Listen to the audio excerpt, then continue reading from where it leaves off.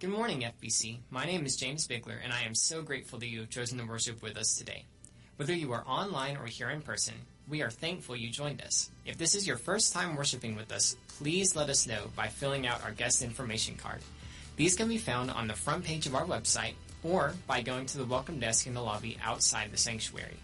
If you are here in person, there is also a free gift at the welcome desk that includes more information about our church. Before we go any further in the service, I'm going to share some announcements about what is going on in the life of the church. My first announcement is about VBS, which is June 15th through the 19th. VBS is literally right around the corner, and we are praying that there will be a bunch of kids gathering at our church for a fun-filled week of learning about Jesus. Make sure and sign your kids up and invite other families too. Also, if you can, we would love for you to volunteer. There's still time to sign up. Go to fbccokeville.org/children to register your kids or sign up to help. To kick off VBS this year, we will be having an ice cream social next Sunday night, June 14th at 6 p.m. During this time, we will enjoy Lazy Cow ice cream, put up some last-minute decorations, and spend time praying over VBS and all the Lord will do that week. VBS is an integral part of the outreach to our church. We all have a part to play, whether you are a volunteer or simply someone who is praying each day for kids hearing the gospel. We can all serve in some way. My second announcement is about deacon nominations. The Deacon Nominating Committee is seeking your nominations for biblically qualified men to serve in the role of deacon. To fill out your nominations, you can get a paper nominating form at the welcome desk or fill it out on our website. My third announcement is about our summer camp. This year, our church has decided to put on our own summer camp for 5th through 12th grade. This is going to be an awesome week of building deep friendships, having a ton of fun, and growing closer to God. The camp will be held at Camp Linden in West Tennessee from July 13th through the 17th. The cost is $275, and it is not too late to sign up. Make sure and contact Zach Langley if you would like to sign your student up. Once again, I am so thankful you have chose to worship with us today. Our vision at FBC is that everyone would desire God, disciple others, and devote themselves to serve. This service is just a part in that vision, and we pray that this service would bless you and encourage you as you walk with the Lord. Thanks. Well, good morning, church. We're glad you're here with us. Would you go ahead and stand? We're going to, our first song this morning is going to be an old hymn, Mighty Fortress is Our God, but there's a chorus that's been added to it that I want to teach you guys here before we start. So let us teach it for you, and then we'll sing the hymn and add it in there with us. It goes like this. A mighty fortress, a rock unfailing, the King of glory ever. Amen. For in the ages, enthroned in praises, the King of glory forever. Amen.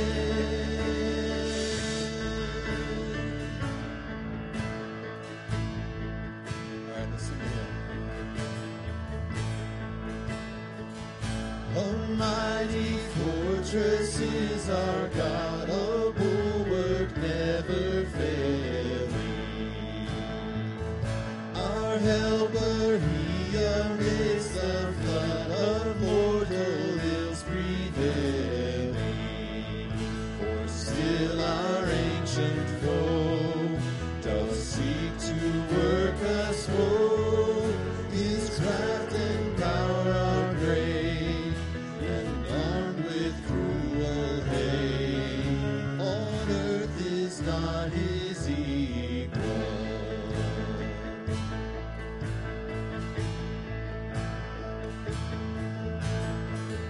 Till we in our own strength confide, our striving would be losing. Were not the right man on our side, the man of God's own choosing. Dost ask who that may be? Christ Jesus, it is he, the Lord of hosts, his name. From age to age the same, and he must win the battle.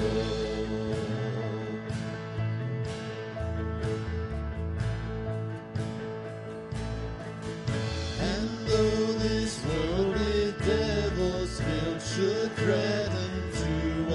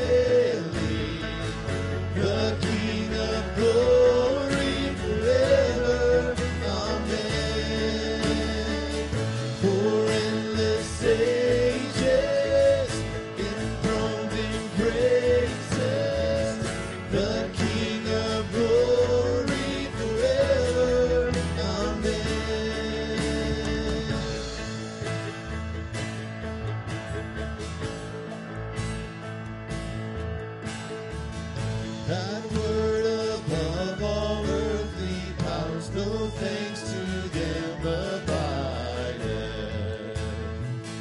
The Spirit and the gifts are ours through Him who with us sideth. Let goods and kindred flow, this mortal life also. The body they may kill, God's truth abideth still.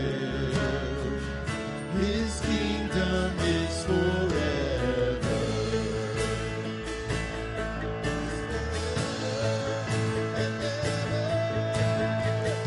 A mighty fortress, a rock unfailing, the King of glory forever. Amen. For endless ages, enthroned in praises, the King of glory forever. Amen.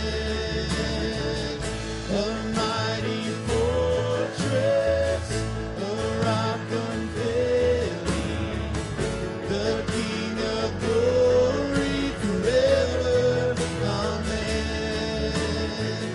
For endless ages, enthroned in praises, the King of glory forever. Amen.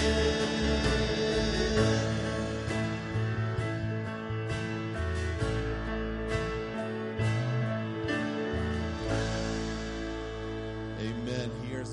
He is our rock of ages that will hold us up in times we deal with fears, in times of chaos, in times that I think we are in right now with all the stuff going around the world and this country.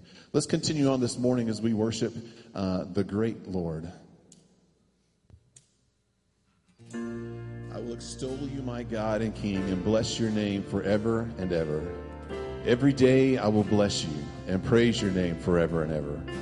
Great is the Lord and greatly to be praised, and his greatness is unsearchable.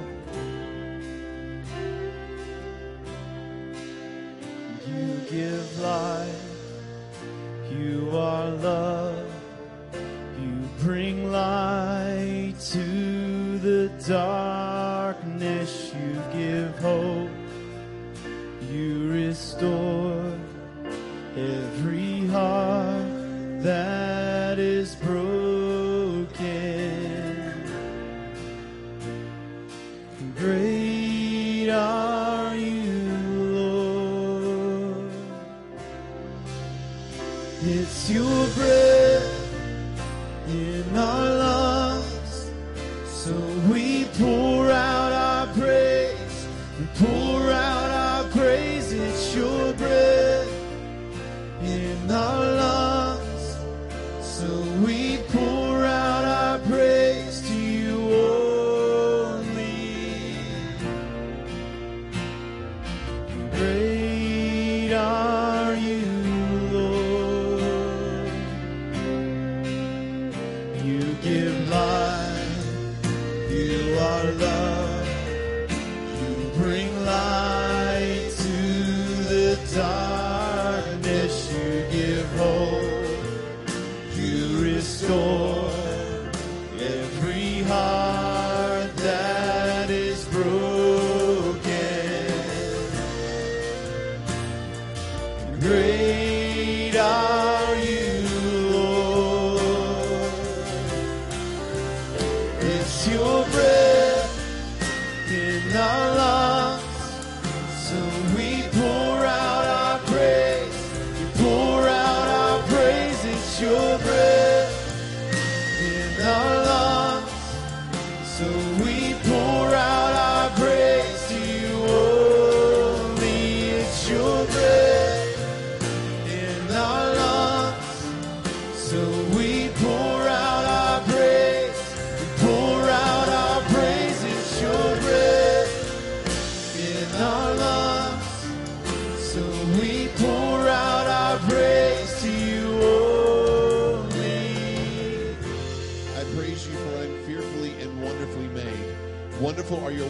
my soul knows it very well.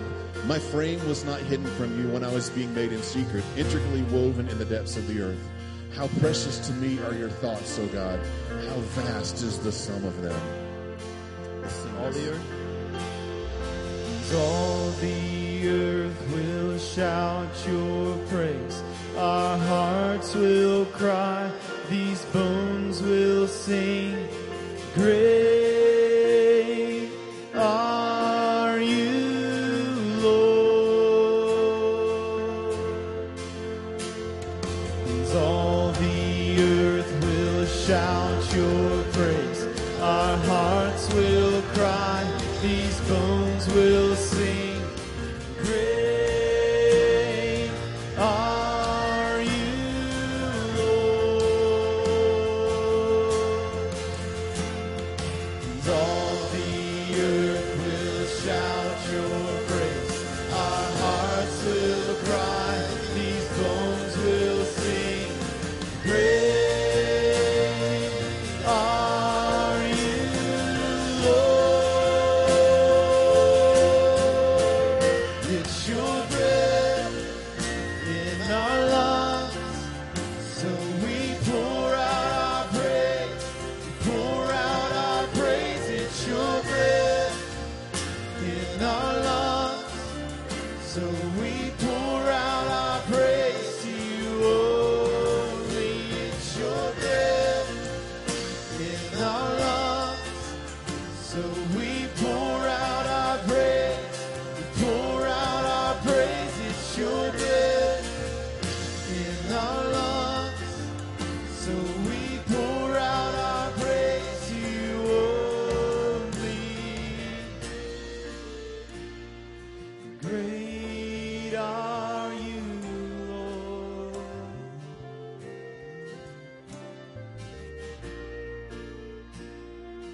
Great are you,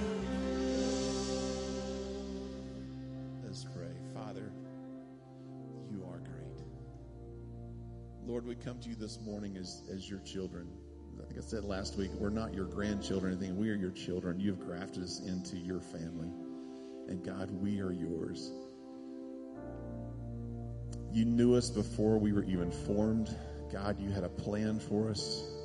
God, and that plan would take many different turns. Sometimes it would be good, sometimes it would be bad, and sometimes we would be in the midst of chaos. Lord, I think that's one of those times. God, with the fears of the coronavirus around, the racial distress right now, Lord, the unrest right now, Lord, it just seems like there's another thing that comes into the news cycle that could make us fearful. But God, we know that you are a great God and you have a plan for us.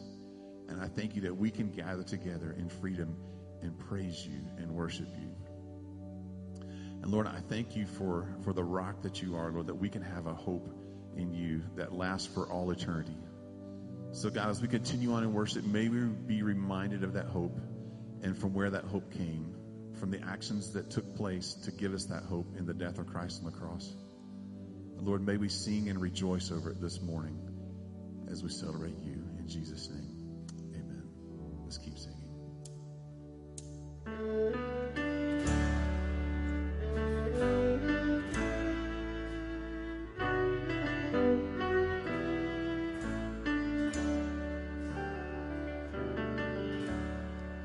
In Christ alone, my hope is found. He is my light, my strength, my song. This cornerstone, this solid ground, firm through the fiercest drought and storm.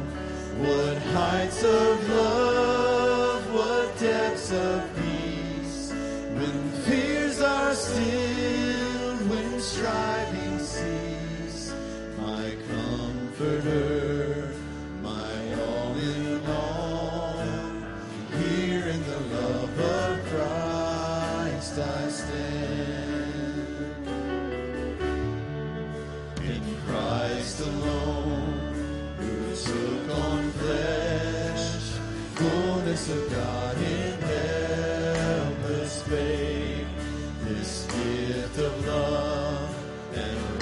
righteousness, scorned by the ones he came to save.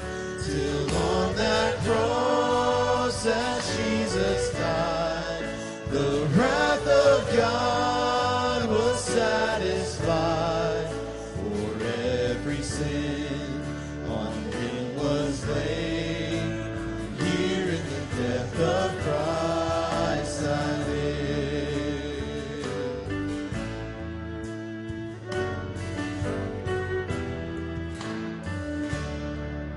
There in the ground his body lay, light of the world by darkness slain. In bursting forth in glorious day, up from the grave he rose again. And as he stands in victory, sin's curse has lost its grip on me. For I am his, and he is mine, bought with the precious blood of Christ.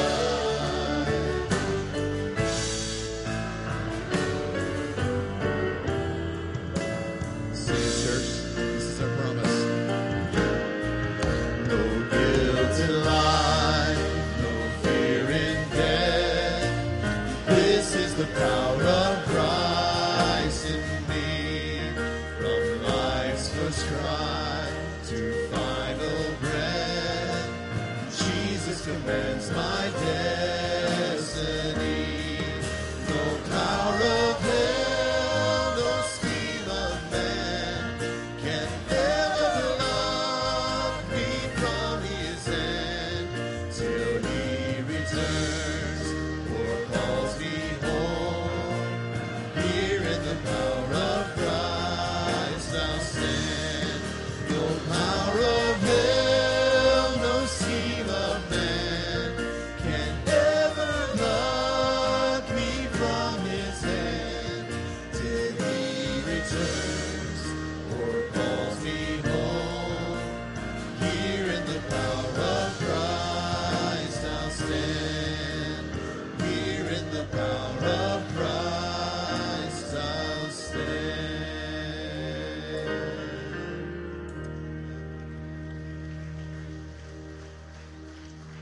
Let's continue in prayer. Father, we thank you so much that we can stand in your power, Lord. That's the only power we can stand in. Our own power will fail us, Lord. But when we know you and we face life with you, God, we can face it with a confidence, knowing that you have got us in the palm of your hand, Lord. You don't keep us from bad things, but you walk with us through them, Lord. We find peace in you, and that's the only place we will ever find peace. So, God, may our hearts be quickened to you, to always pursue you, to always live in your peace in the palm of your hand. So, God, as we continue on the service, as Scott comes to preach, speak to our hearts, Lord. Let us hear from you. In Jesus' name, amen.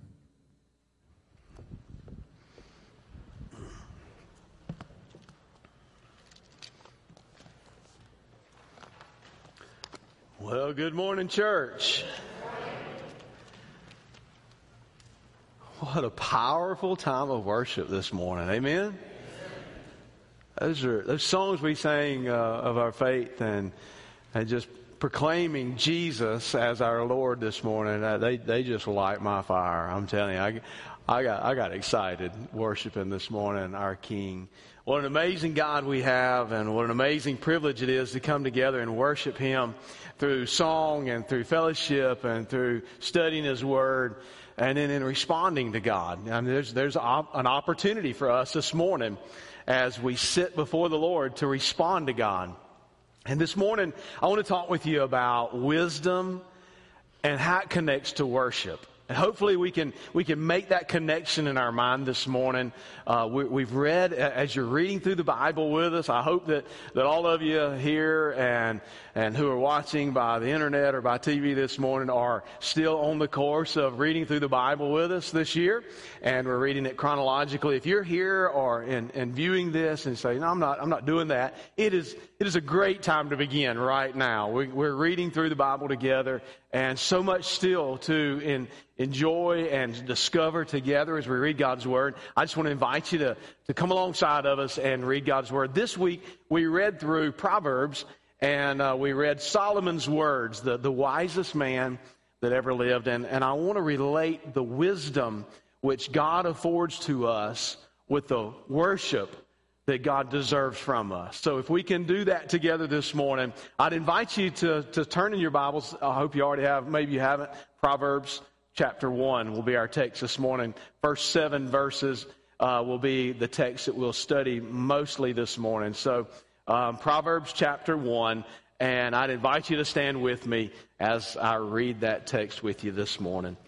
Proverbs 1, verse 1, the Word of God says, "The proverb of Solomon, the son of David, king of Israel, to know wisdom and instruction, to discern the sayings of understanding, to receive instruction in wise behavior, righteousness, justice, and equity, to give prudence to the naive, and to the youth knowledge and discretion. A wise man will hear and increase in learning, and a man of understanding will acquire wise counsel. To understand a proverb and a figure, the words of the wise and their riddles." I want to focus in on verse 7 here. The key verse of the entire book of Proverbs says this: "The fear of the Lord is the beginning of knowledge. Fools despise wisdom and instruction."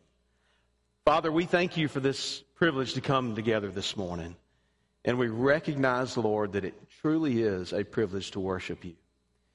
Thank you, God, for the place that you provided and the gathering that we have here today. Whether it be in a home or whether it be in this place this morning, we unite our hearts together. We come before you. We ask, God, that through the time of understanding this text and the Bible and what the Bible tells us about wisdom and what you offer us this morning, that, Lord, if there needs to be conviction brought in our life, we're open to that. We desire that you would bring conviction to us, bring us to the place of understanding and learning, and Lord, grow us.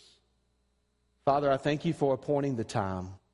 You have appointed this time for us, and I'm very grateful for that. I ask, God, that you would anoint me with the power that only comes from you to preach your word. God, in a way that will touch our lives, change us, transform us for your glory. Help us to be the men and women you've called us to be and live in the wisdom that you've freely offered us. Not only knowing wisdom, but applying wisdom to our life so that we can accomplish being your people and giving praise back to you. In Jesus' name. And all God's people said, amen. What a book we have in Proverbs, and it's such exciting. It's very exciting to read the book of Proverbs. I don't know if you've ever done this, but I've spent periods of my life in walking with Christ over the last many years of taking the Proverbs, and there's 31 of them, so you can read a proverb a day. And you just walk through the book of Proverbs and read them over and over and over. Read one a day. It's just a good tool. And this year I'm reading through the Bible completely with you, and have done that many times. But chronologically love reading the Bible. But I love taking one proverb a day and just thinking through that and dwelling on what that proverb's saying to me. It's so fresh and so right now important. They apply to our lives. And I'd invite you to do that if you're looking for a way to study God's Word. Maybe just take a proverb a day and read through it and just let the freshness of what it has to say apply to your life each and every day. Wisdom is something that we should all strive to gain. And it should be something that we desire in our life. And so we have to ask our question, wise, I want to be wise. I get that. You want to be wise. You want to have wisdom for the day and for the circumstances of life. But how does wisdom apply to the redemptive history of God's Word? We know that from Genesis to Revelation, we have the collection of God's Word as He leads us in an understanding from creation to recreation, His redemptive work. He is a loving God who loves you and loves everybody He's created. Greg read from Psalm 139 this morning, talking about how we were intricately designed. Before we knew God, God knew us, and He knows everything about us now. And He desires for us to live with a wisdom that will guide us through our lives. And God affords us the opportunity to have wisdom, to learn, to know, to have the knowledge, the understanding, how we can live our lives. And how it compares to redemptive history, it unfolds for us as we look back through the text and see from where we've come and kind of that from Genesis to right now in the text. And just kind of if we dove in even at Israel's captivity in Egypt, we see that God delivered Israel from Egypt. He delivered them from bondage. They were in bondage to the Egyptians. And God delivered them from there. He gave them the direction in their life needed to guide them to the land that He had promised them. God gave them a land. He promised them a land. And when God makes a promise, God's good for His promise. Amen? He will deliver on His promises. So He says, I'm going to deliver you, guide you through to the promised land. So He did that. And He multiplied them. God told Abraham that He would multiply him and his numbers and the people that would be delivered to this promised land. And He did. He multiplied them. They grew in exceeding numbers. And they faced people that were out to destroy them. Quite honestly, there were people within the land that they didn't like the Israelites and they wanted to destroy them. But when God went before them, they were very successful in taking on their enemies. So God delivered them to a place. He protected them along the way. And He laid the foundation for them in relationship, walking with them day in and day out. See, He was the pillar of cloud by day, the pillar of fire by night. He was present with them. He put priests who could communicate to them. Moses communicated the Word of God and the will of God to people. So He carried them to an understanding of right living and what right living was in their life. God wanted them to know how to live rightly, so He gave them the foundation, which was a law. He said, you're not going to know right from wrong unless there's an established line. So He gives them a moral code, a law that they can live by. At least they can look to see where's right and where's wrong. Now, God knew that they wouldn't be able to live up to that law. He knew that they would fail.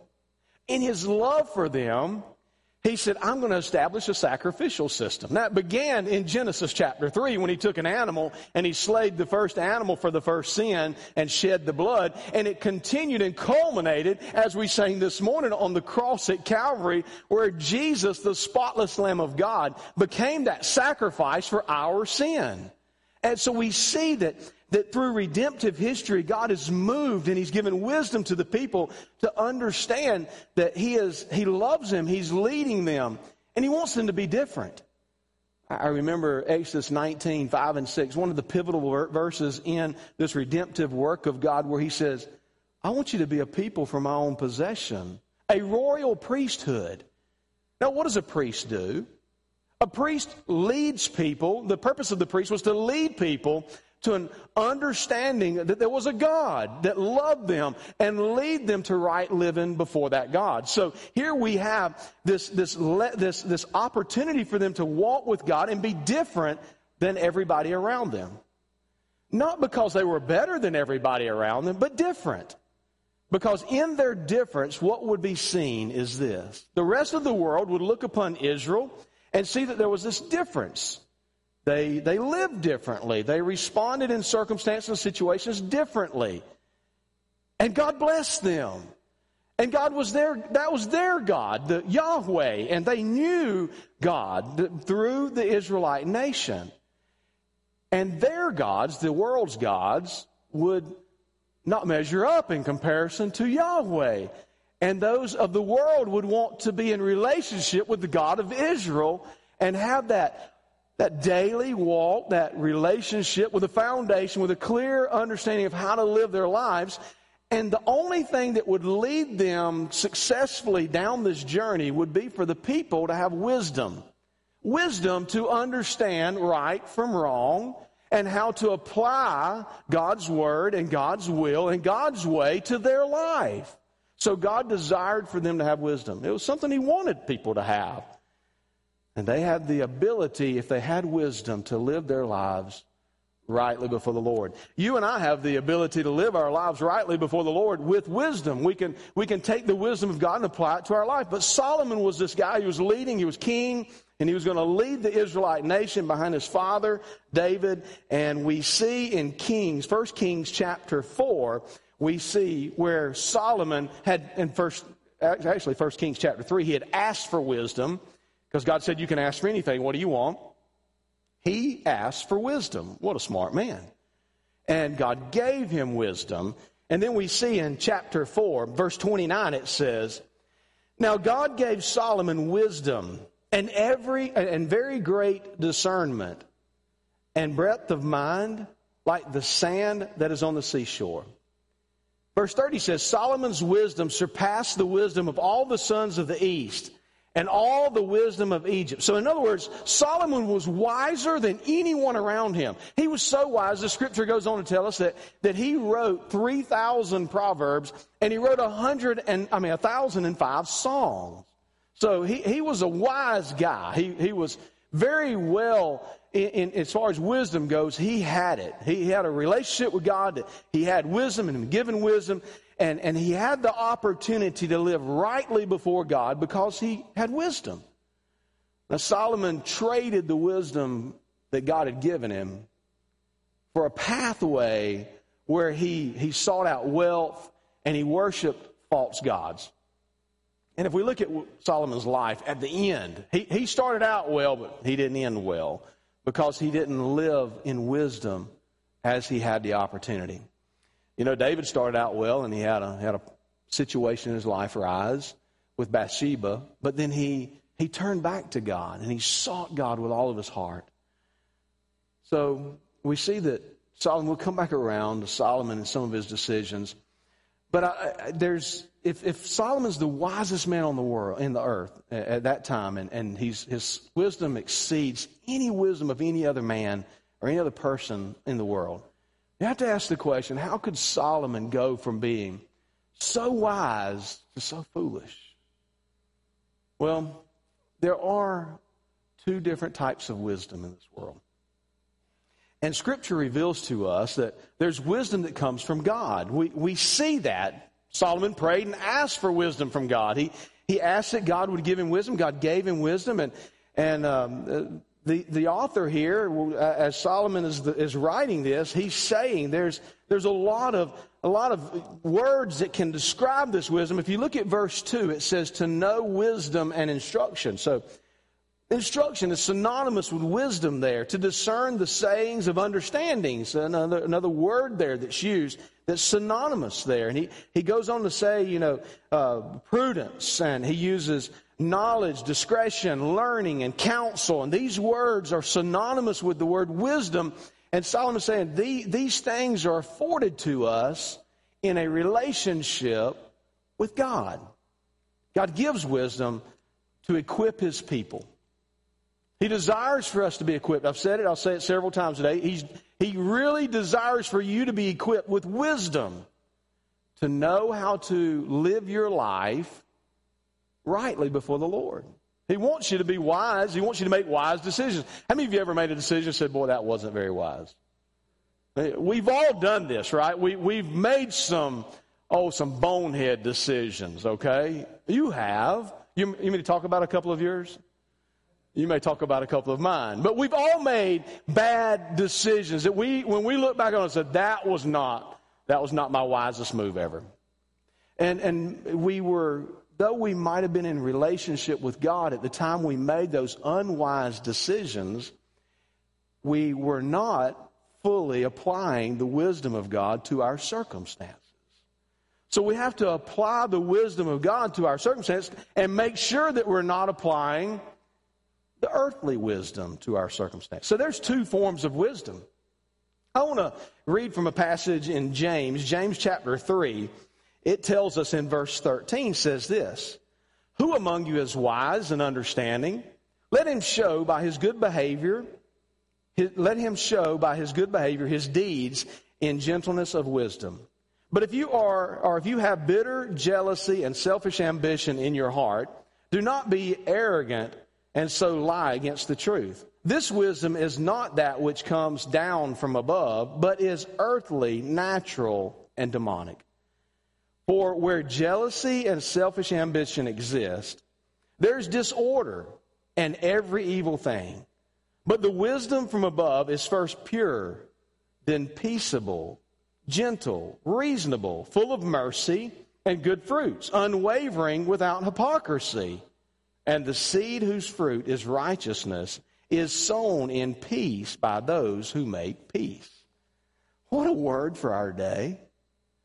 But what James is revealing to us, and I've always said, others have said this too, but James, when you read the book of James, it's like reading the newspaper for the day. I mean, it's so fresh. It's so real to what's going on in life. And James is saying there, he said, there's two forms of wisdom.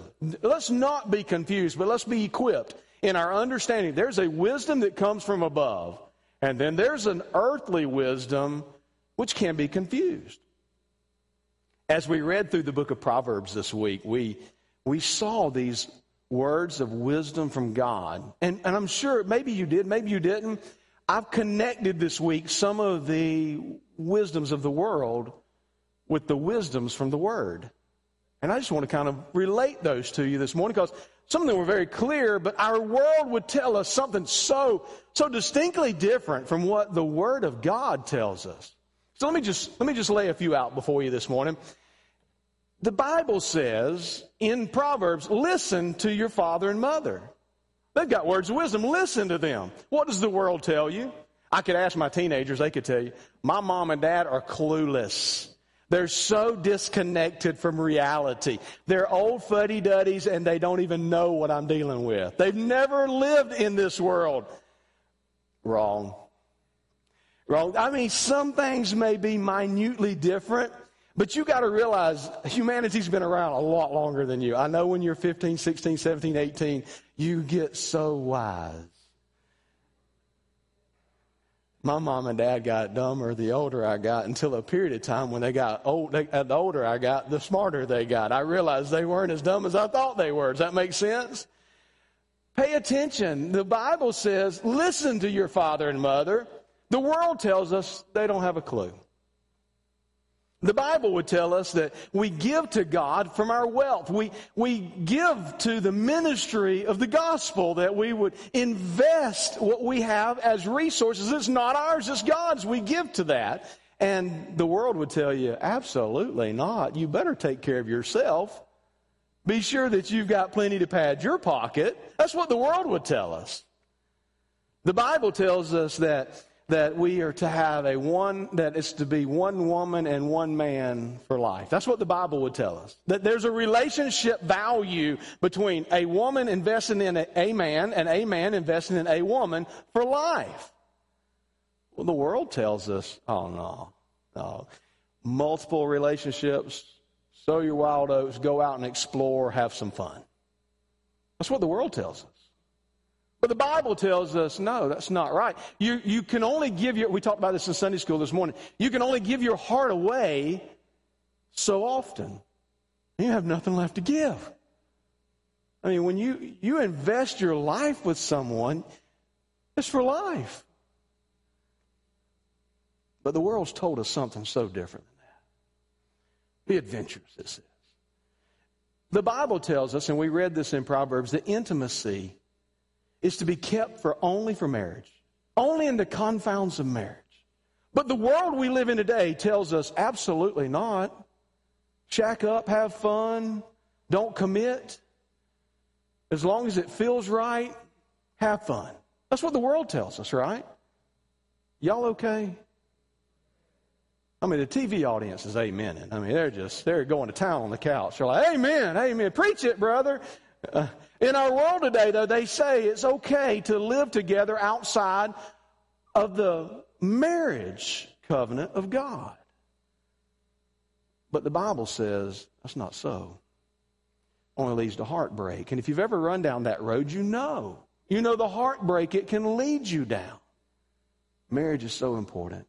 And it relates so much to our relationship with God. If we can't get that, we've got some major issues. We really do.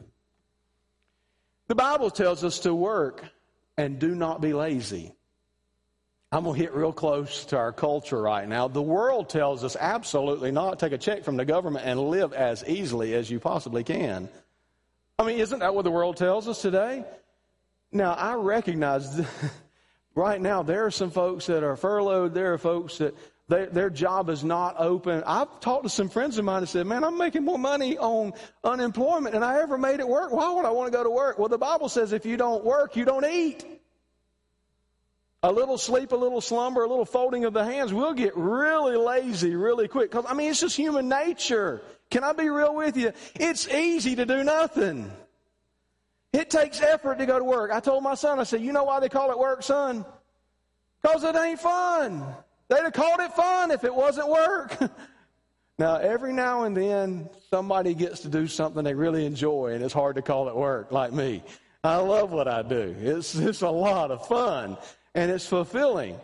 But work is not easy. The world would tell you, just take the easy road, make life easy, let the government take care of you. The Bible says, get up and go to work. If you're capable, get up and go to work. Do what you're capable of doing. Use the God-given talent you've been given to make a difference in the world. God tells us in His Word that He hates a lying tongue. He does. But the world tells us a little white lie every now and then is not going to hurt anybody. But the Word of God says in Revelation 21:8, there's a place reserved for the liars. I don't want to go there. I'm not going there because I'm saved. It just encourages me in my life to live truthfully because I have a King in heaven that tells the truth. He can't lie. It's not in His character. So as I take on more of His character, it shouldn't be in mine. Y'all okay still? I mean, can you hear what I'm talking about? The Word gives us wisdom, but the world gives us wisdom that is starkly different than the Word.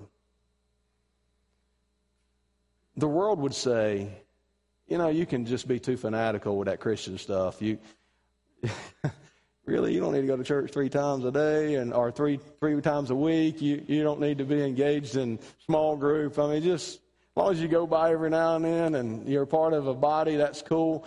But the Bible tells us don't forsake the gathering of the body of believers, that we should long to come together for the nurturing of the soul and the worship of our Father.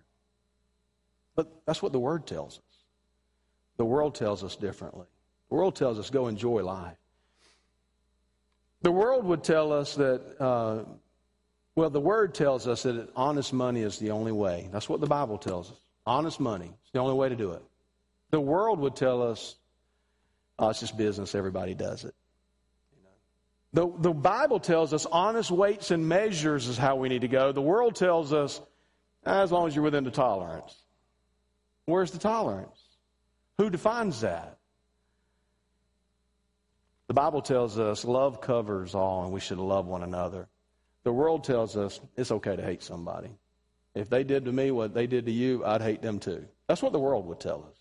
Can you see what I'm talking about this morning? This means yes, this means no, so help me out. Can you see what I'm saying? The world gives us wisdom that is different than the Word.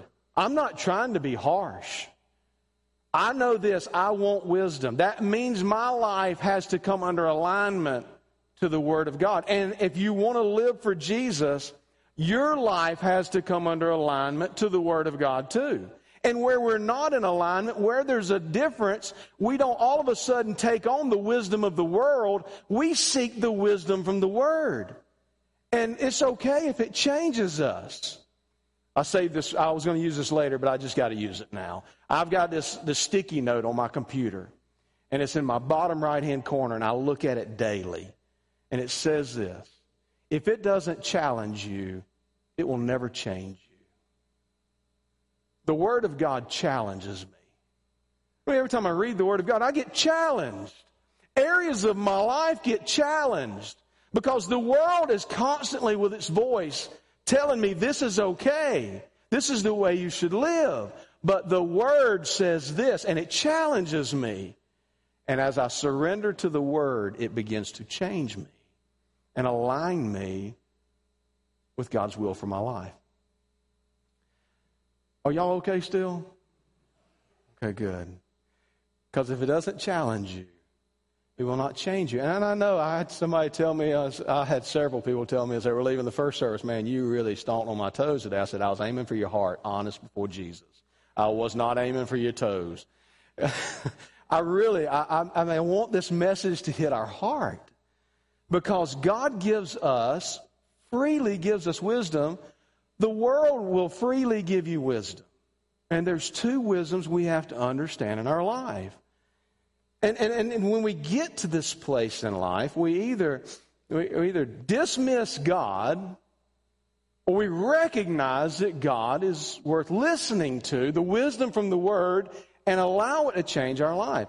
There's just this obvious difference that we're dealing with. And we see that as we continue to read Proverbs. In fact, this afternoon when you're home, read Proverbs chapter 1, verse 20 through verse 33, and keep that mental concept of what I just laid before you. Let that resonate in your heart as you read that text, and you'll see what I'm talking about. So we understand there's two different wisdoms. I think I've made that clear. What do we do with that? How do we receive, if we're sitting here today and say, you know what, I've been under the influence of the world. I have. I'm living my life. There's areas of my life that are shaped according to the wisdom of the world, and I'm recognizing that because of what I read this week, or preacher, because of what you just said. I realize I've succumbed to the wisdom of the world, and I felt comfortable in it, but the conviction of God's speaking in my heart right now, and I feel like I need to go in a different direction. So what do I do here? Well, the Bible tells us that if we ask God for wisdom, He'll give it to us. He'll grant wisdom. And so what is wisdom, and where does wisdom begin? Well, in the text that we read in Proverbs, 125 different times the word wise or wisdom is used. So obviously this book is good for wisdom and good to help us be wise. But 14 times in the text it tells us that it begins with fear, that there's an association of fear in receiving wisdom. So what does that mean? Okay, I'm not talking about the type of fear that makes you shudder. Like my son loves to get me. I'll come around a corner and he just jumps. And he scares me. Okay, he just scares the bejesus out of me sometimes. And I turn to tables and I do the same thing so fruit doesn't fall far from the tree. Don't look bad at my son. It probably started with me. But we play those games. I'm not talking about that kind of fear. I'm not talking about when you're facing a dangerous viper on the ground. Not that kind of fear. I'm talking about a fear that when you look upon the God of creation, you recognize God created everything in this world. And He sits on a throne above every ruler. He is King of Kings and Lord of Lords. He has the ability to give me breath or take my breath. And this God that provides everything for me is the God that I long to be in submission to. And that leads me to a place where I am in reverence and in awe of Him because of who He is. And not only that, because of what He did for us. He went to the cross at Calvary, died on Calvary's hill for my sin and your sin. He paid the debt. He canceled it. That's the kind of God we serve. So when we think about God, we're like, wow, what a God. And I would never, ever, in my right thinking mind, thinking in the line of the wisdom that comes from God, I would never want to look in God's law or His love for me and just say, I don't need you. I'm going to make this decision devoid of any aspect of your dealing with my life. I wouldn't want to do that. So in reverence, in fear to who He is, I'd say, it's going to cost me. If it doesn't challenge me, it doesn't change me, it's going to cost me something, but I want to live according to the will of God. So we ask ourselves, how do we gain that? Well, you can't have a reverence for God if you don't know what He's done for you and really personally identified with what God's done for you. I was lost, headed to hell, and Jesus saved me. I hadn't gotten over getting saved. So since I hadn't gotten over it, I'm still in awe of who He is. I'm in awe that He would look down out of all the world and look down upon my life and say, you're valuable. When I didn't think I was very valuable. But God loved me. And He loves you. Equally loves all of His children. Desires for an intimate personal relationship with us. And that's exciting to me. So we have that fear for Him, that reverence for Him. Charles Bridges says it this way about fear. He states, it is that affectionate reverence by which the child of God bends himself humbly and carefully to his Father's law. His wrath, being God, His wrath is so bitter and His love is so sweet that hence springs an earnest desire to please Him, and because of the danger of coming short from His own weaknesses and temptations, a holy watchfulness and fear that He might not sin against Him. So in other words, what Charles is saying there, he's saying, we need this holy watchfulness in our life. Say, Lord, I reverence You, I honor You in my life, and I don't want to live apart from You, so I want to watch my life, and I want my life to line up with Yours. That's the kind of life each of us should desire to live. And then you're not tempted to play with these, flirt with these things. We were talking in Sunday school about relationships. And you keep clear lines in your relationships. In things that could attack you and destroy you, you keep clear lines. And there's certain things you don't do. There's certain places you don't go. There's certain things you don't touch. You say, I would not want to allow myself the opportunity to be destroyed by Satan. I want to stand for Jesus. And my life has changed because of that. Because I want that reverence, that fear. That I wouldn't want to slip. I wouldn't want to mess up. Fear of the Lord is that reverential awe that we can have. Now, as I said a moment ago, we either dismiss God or we admit that God is King and we seek to line our lives up with His will for our life. And that's where we need to be.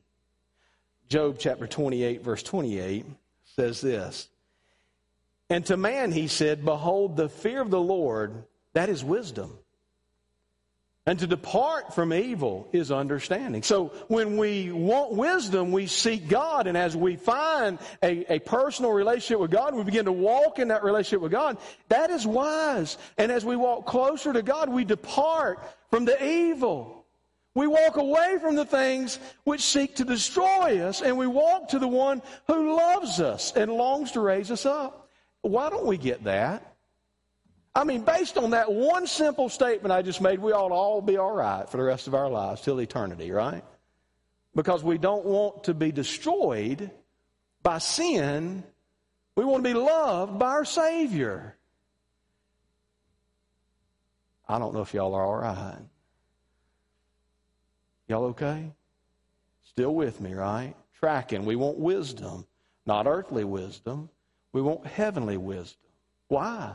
So our lives can line up with God, and it begins with fear, the reverent fear for God. Psalm 111, verse 10 says this, the fear of the Lord is the beginning of wisdom. Have you heard that somewhere before? A couple times today. The fear of the Lord is the beginning of wisdom.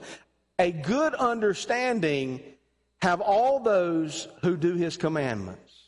His praise endures forever. A good understanding have all those who do His commandments. We've got a good understanding if we're living in the will of God. We're moving in the right direction. And what results from that is where we're going. We're going to get there in just a minute. His praise endures forever. When we live in wisdom, let me connect this for you. When we live in wisdom, our worship before God can rise.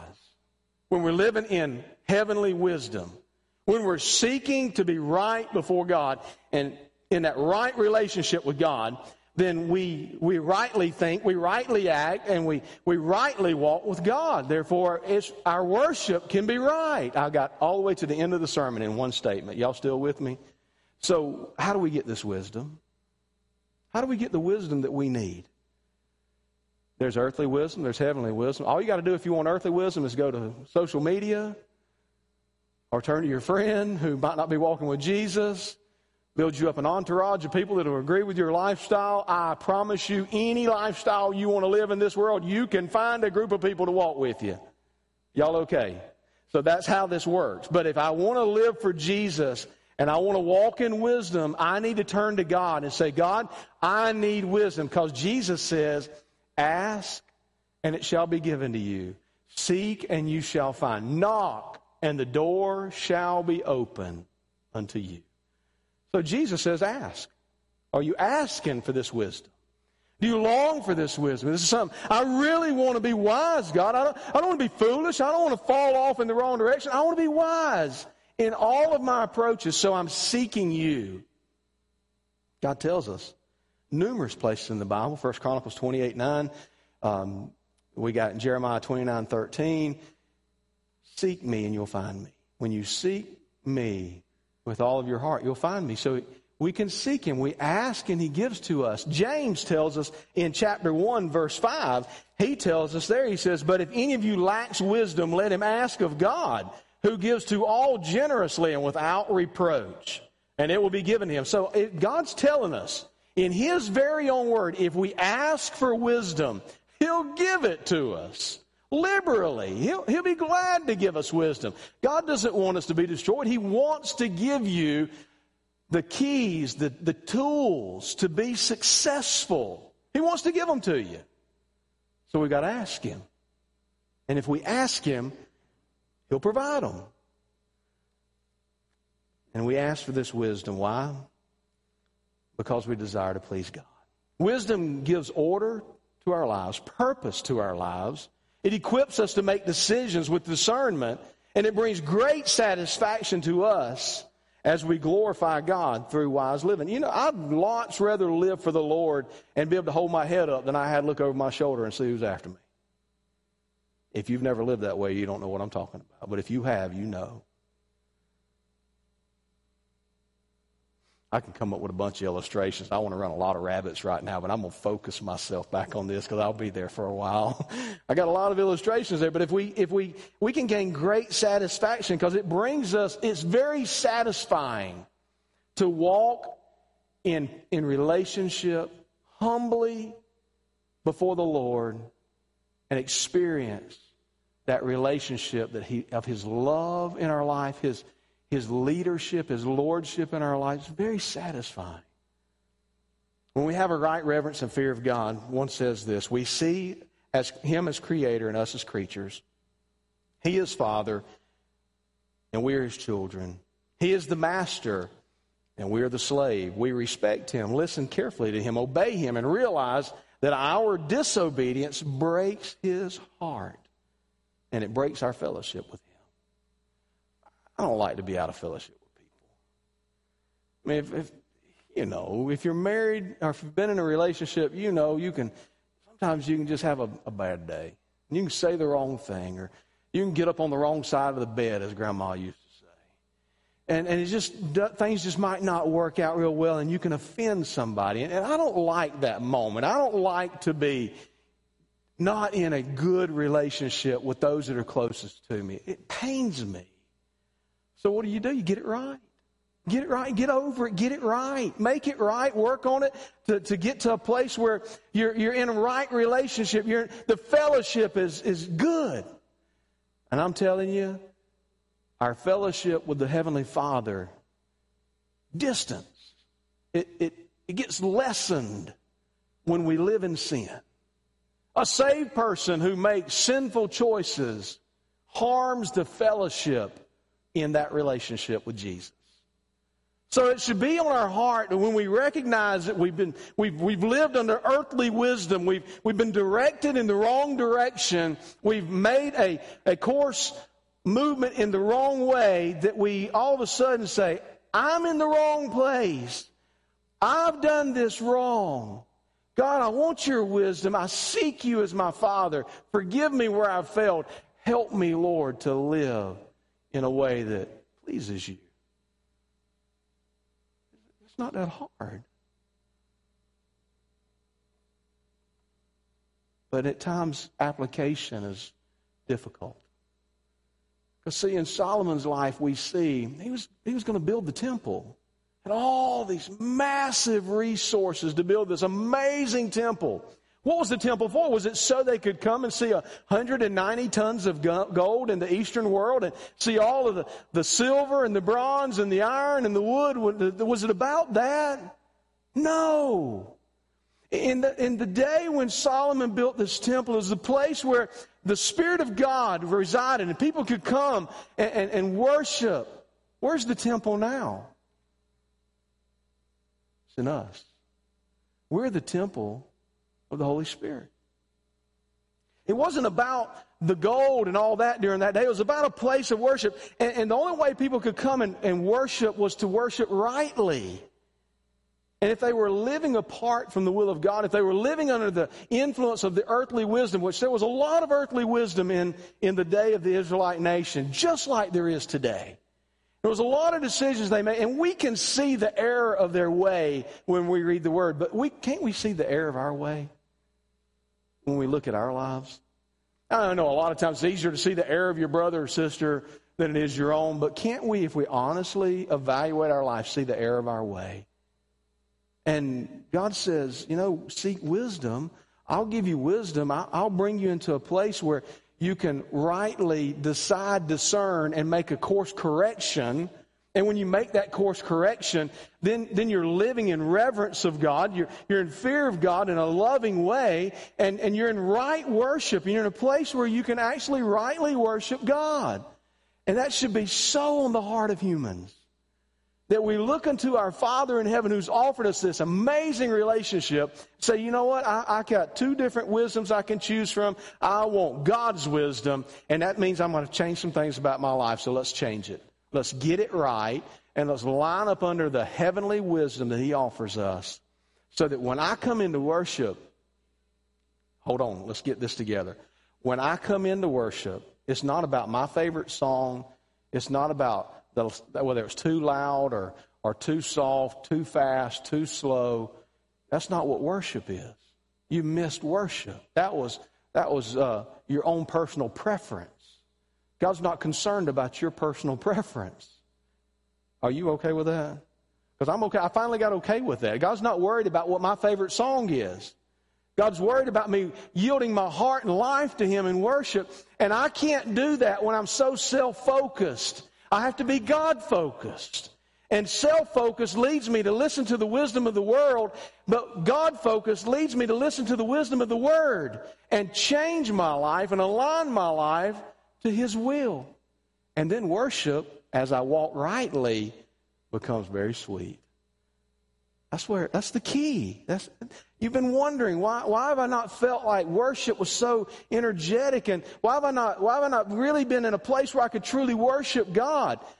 Are you allowing the wisdom of God to fill your life, living by that wisdom?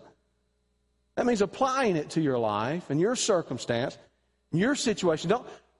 Don't change the facts and because your circumstance or your situation. Look to the will of God and let it tell you how to live your life. Wisdom from God leads us to right worship because we're in a right relationship with the Father when we're living under godly wisdom instead of the earthly wisdom that's afforded to all of us. And we must make a choice. We must make a choice. Daily, we must make a choice as to how we want to live our lives. The natural response of humanity is to accept the advice of those who line up with our lives and reject the advice of those that would make us change our ways. That's what humanity does. Did y'all get that? Humanly speaking, I want to accept the advice of those who line up with my want-tos instead of my need-tos. It's easier. Because if I already want to do it, I'm moving in that direction. It's a course correction for me to go in another direction. But God wants the very best for your life. And it means that we have to have the wisdom of God come into our life. We have to not only have it, but apply it to each of our circumstances. That's what happened to Solomon. He had it, but he didn't apply it. He made some directional decisions that caused him ruin because he took on foreign gods and the worship of those gods instead of the worship of Yahweh. Can I just tell you, it's real easy for you, it's real easy for me to take on the worship of other gods. You say, never would I do that. Oh, it's easy. It's real easy for us to get distracted because Satan comes to steal, kill, and destroy. He wants to redirect your lives, and he'll put some wisdom in your life that is not godly, but very worldly. And you have to be able to discern through that. And the way we can do that is by staying in the Word and letting the Word direct our lives. Not social media, not Facebook, not Snapchat, not Instagram. I mean, you can let all these things direct you in your friend groups, or you can let the Word of God direct you. Colossians 3, verse 1 says this, therefore, if you have been raised up with Christ, keep seeking the things above, where Christ is seated at the right hand of God. Set your mind on the things above, not on the things of the earth. Can I just present to you today that I think a lot of times we put our minds on the things of this world and not the things of the Word. Can I get an amen? That's what we do. And God's telling us, let's seek the things above, not the things of this world. And when we seek Him, we're going to find Him.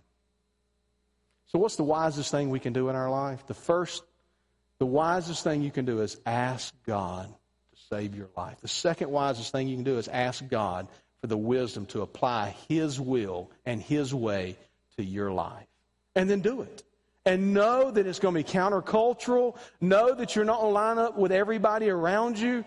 But then everybody around you can see your love for Jesus, see your life being blessed by Jesus, and desire the God that you worship. Otherwise, they'll never desire the God of our heavens, our Heavenly Father. They won't do that unless they see a difference. We're to be a witness and a testimony. And we can be the best witness when we're in right worship and our lives are lining up with God through wisdom that He can give and only He gives. Let's pray. Father, we thank You for this day. Thank You for this message. God, I pray that You'll just etch this in our hearts. Lord, give us the yearning and the desire, the longing, Lord, to have the wisdom from You applied to our life and walk out according to how You'd have us position ourselves for the future in Your will, in Your way. Lord, certainly as we look at things like this, conviction comes in our life. We see areas of our life where we've listened to the world, we've gone in a different direction, and ultimately You're pressing on our heart right now and calling us back to Yourself.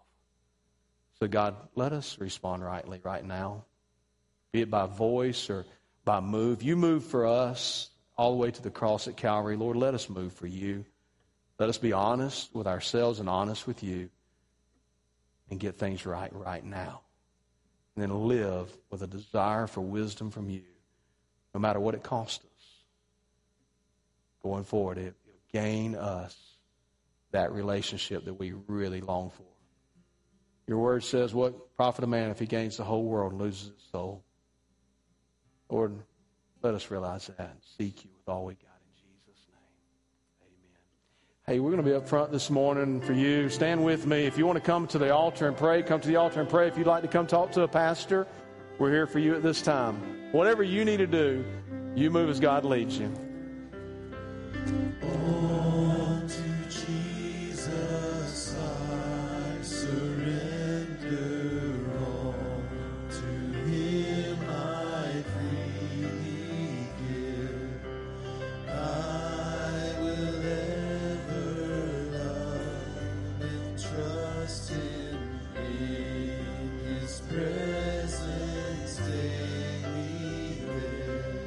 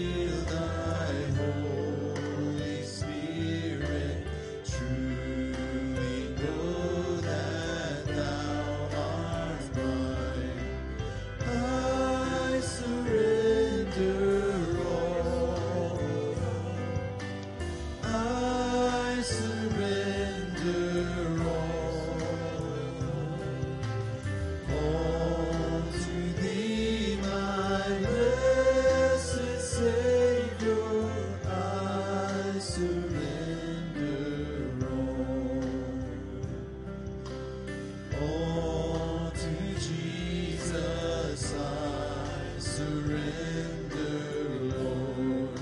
I give myself to Thee.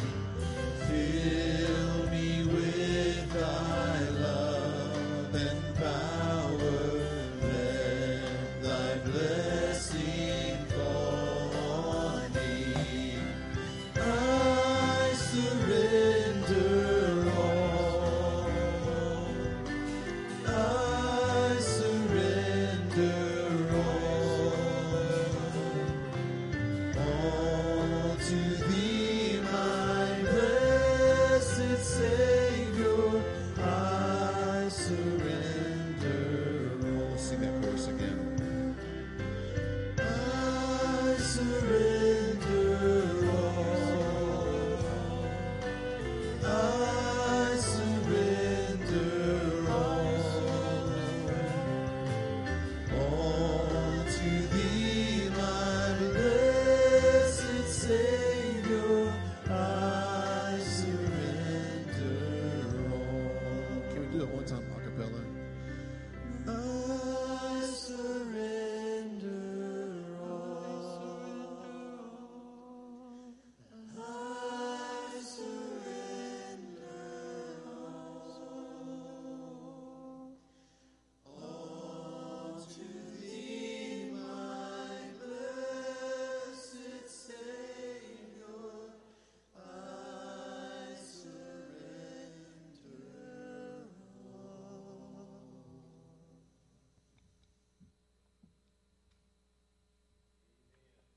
Well, good to be with you this morning. A couple of announcements as we get ready to close. First of all, our offering boxes are on the front, out the back, both doors, in the welcome center, and in the balcony. And that's how we give nowadays, instead of passing plates with all the social distancing and whatnot. So just ask you to continue to, as God leads you, to contribute to the kingdom and the work of the kingdom. We ask you to do that. And in light of that, our budget for this year, normally we'd be talking about budget items right now, and we'd be meeting as a church and voting on a budget for the next fiscal year. But under the circumstances, the way things are right now, that's not been accomplished.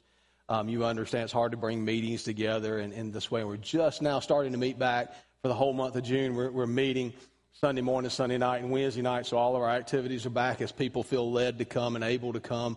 We ask them to come, so we're running 100%, and meetings will happen, but we're gonna move our budget, our last year's budget, forward, and for the next 90 days, we're going to run off our old budget. So that starts July the 1st, just so you know, as a church, we're going to do that. Then we'll meet on that in the coming months and discuss the budget. So that'll happen, and things are different, too. Chronicles are not out there. There's no paper in our pews, and things are a little bit different. We're not passing out Chronicles, but if you want a copy of Chronicles on Thursday every week, the Chronicles is uploaded on our website, First Baptist Church Cookeville.